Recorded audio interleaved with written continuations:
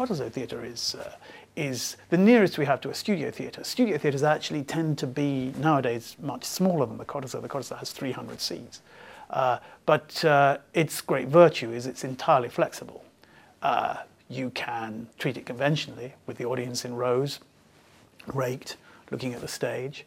You can also use it for theatre in the round, and you can put the audience more or less anywhere you like in the Cottesloe. So the Cottesloe is the most flexible space, and bluntly, the least demanding on the box office. If we can find 300 people a night to come see a play, it's going to work in the Cottesloe. So therefore, we tend to do the newest and most experimental work in the Cottesloe, the work that maybe only needs to attract those who are specifically interested in the subject matters and the forms that we're exploring.